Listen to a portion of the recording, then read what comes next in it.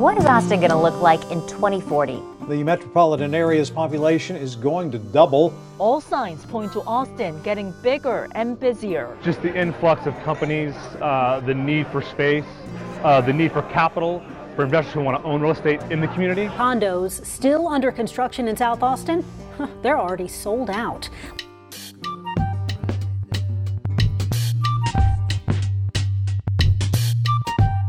Welcome to Deconstruct. I'm your host, Isabella Farr, and today we're headed to Texas. Over the last year, the state has seen unprecedented growth. Tech firms have flocked to Austin. Home buyers are swarming to major metros.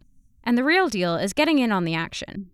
Last month, we launched our coverage of the Lone Star State. This week, to kick off the new year, reporter Susanna Cavanaugh looks at the factors driving at what may be the hottest market in the nation and how developers are grabbing a piece of the Frito pie. People like the big style. People like the big bulkiness. Texas is about bulkiness, bigness. Cars, homes, everything bigger. You ever heard the sayings?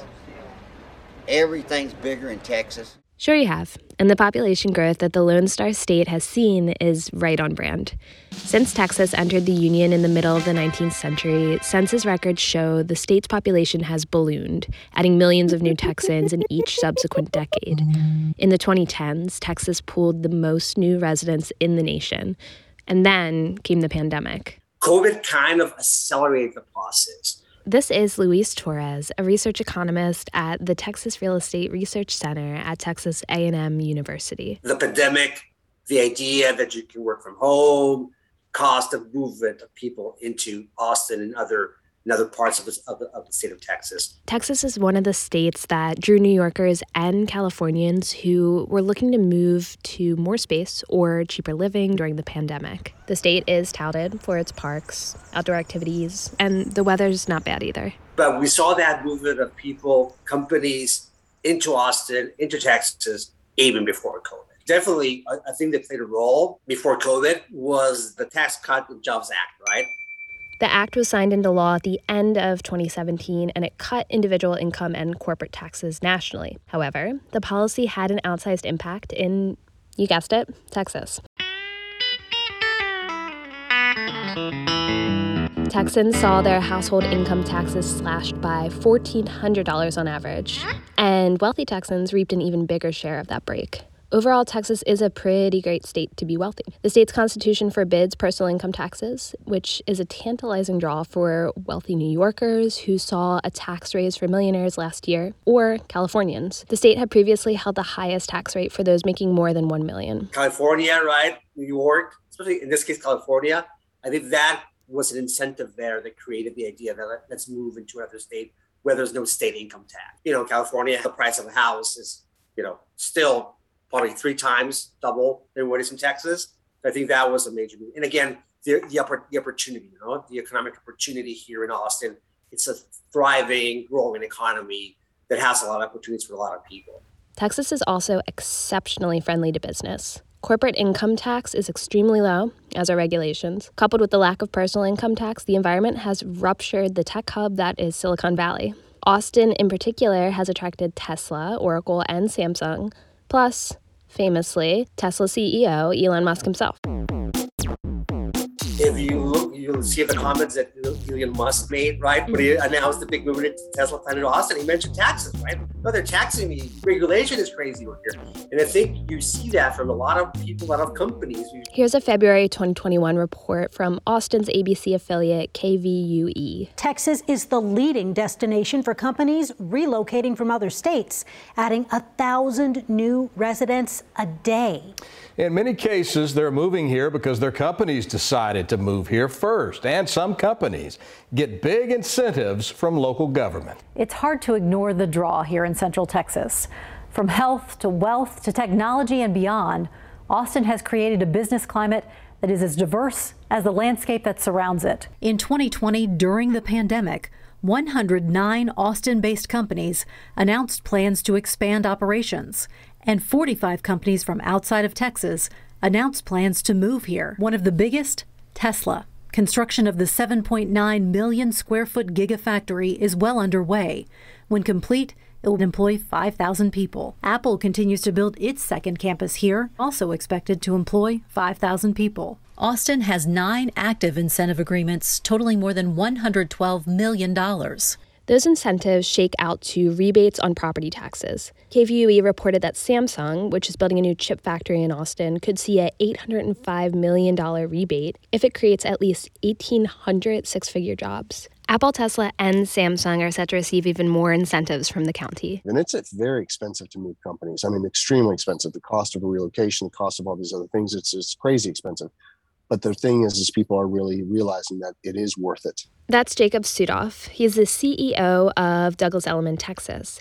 The brokerage firm opened in Houston in 2019, months before the pandemic started. It was looking to get in on high demand among buyers and developers who were looking to build. Sudoff said while Austin has defined itself as a tech capital, other key cities in the state, Dallas-Fort Worth, Houston, and San Antonio, which all make up the Texas Triangle, have carved out their own industrial niches. You see Dallas really having a very different dynamic. North Dallas is really becoming like the financial hub of the South. And so you've got like folks like Goldman Sachs relocating there from New Jersey.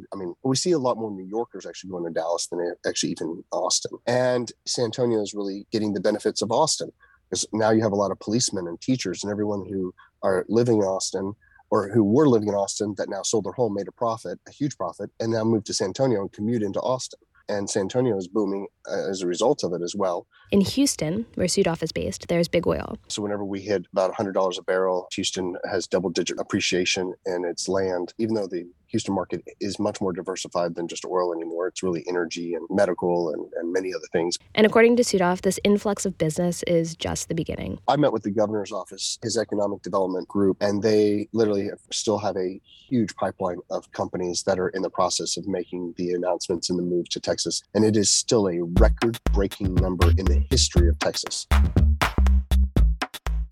So what does all that economic growth and surging population mean for real estate? Oh my gosh, the pricing.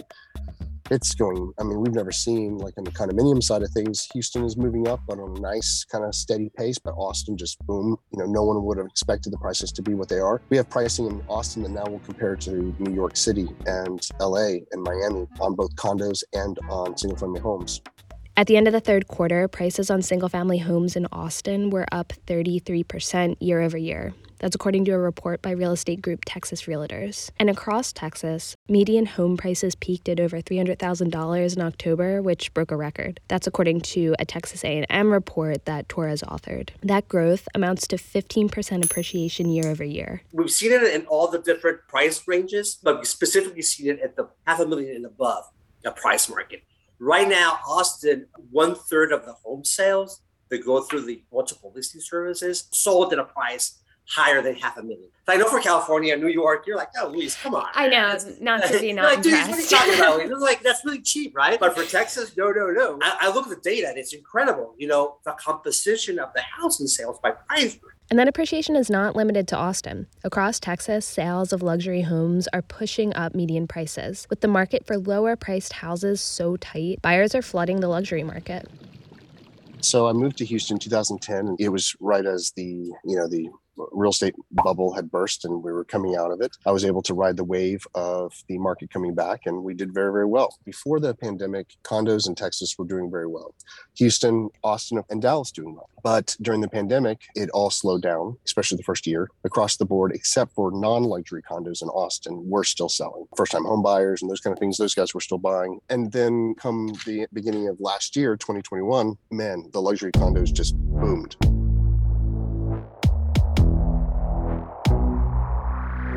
The price appreciation has pushed some Texas natives to shop for homes outside of the Texas Triangle. Others have turned to rentals.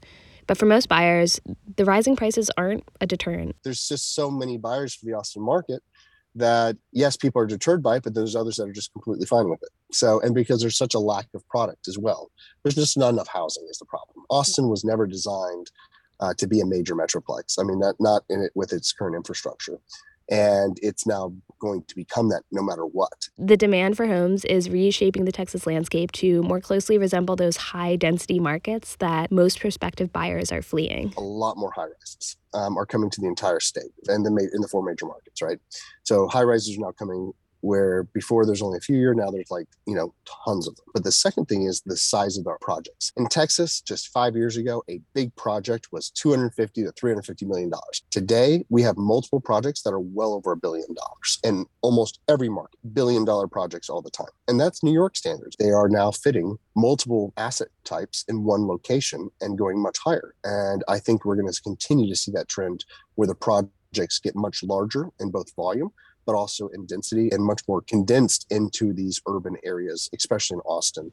So prices are rising, buildings are going higher, and projects are growing larger. 3 factors that create an ideal market for bigger firms to buy and build. Given the appreciation of home prices, some firms are dialing in on rentals. Kushner Properties closed on 3 Houston multifamily buildings last month, part of its Sunbelt expansion. And LA-based Tide Equities, which just grabbed another rental property in Dallas, had spent $1.5 billion on acquisitions in 2021. Sudoff says developers seeing the demand are also following the money. We've actually been in talks or met with or whatever some of the biggest developers in the country, and a lot of them from New York or LA, Chicago, Miami, all coming to Texas now. It's really been interesting to see how many folks from New York City are now moving here from the real estate development scene. Austin and Dallas and even San Antonio, it's hard to get an architecture firm or sometimes a broker to return your phone call because everyone's so busy. Well, now it's starting to spread to Houston. And the catalyst for that scramble to build is the economic boom we've talked about. The problem with Austin is there's more jobs than there are homes being built. And so that's a problem. It's a wonderful problem to have, but it is a problem. You've got Oracle, you've got Google, you've got Apple, all these companies that have their campuses under construction that won't deliver till next year or till 2025. So none of those people actually live here yet. It's crazy to think about how many more people have to move here to fill up those office buildings. Luis Torres said the issues blocking supply are numerous. However, there's an easy device to remember them. It goes back to the famous L's, right? The famous 5 L's that home builders have been facing. Lumber prices, they went up a lot, they went down, but now they're up again a little bit. Labor issues, loss for development. I think that's also been an issue after the Great Recession. And that comes to the other L, lending for lot development. After the Great Recession, the access to financing to develop lots was affected. And I think that has affected the availability of new lots for new home construction. The 5th and final is the loss of regulation. I think they changed a little bit in affecting the home builders. That's a major headwind going forward. I don't think they're going to be able to catch up with the current demand they're facing. But the city has also seen innovation. Icon, which is a 3D home building firm, bypassed some of those problems by printing single-family homes. It just entered a contract with Lennar to bring 100 affordable houses to the outskirts of Austin. That type of development doesn't have to deal with the issues of labor or lumber shortages because the homes don't really require either. Here's KVUE again. Icon CEO and co-founder Jason Ballard says these homes take only about a week to make, but are more efficient and stronger than a traditional home. Solutions for the housing shortage aside, Torres expects the staggering increases home prices have seen to normalize somewhat in 2022. So think about it, 40%, 30% year-over-year growth rate. That's a really high rate of home prices, and it's unsustainable. Sudoff still expects appreciation over the next several years, but not at the same clip. And Zillow, which named Austin the top housing market in the country in 2021, has actually echoed some of Torres's predictions. Here's KVUE one last time. Zillow, the real estate company, predicts Austin will drop from the #1 hottest housing market, falling down to number 10. I'm not mad about it. I'm like, I think people just gave up. They're like, we can't afford it. Peace out.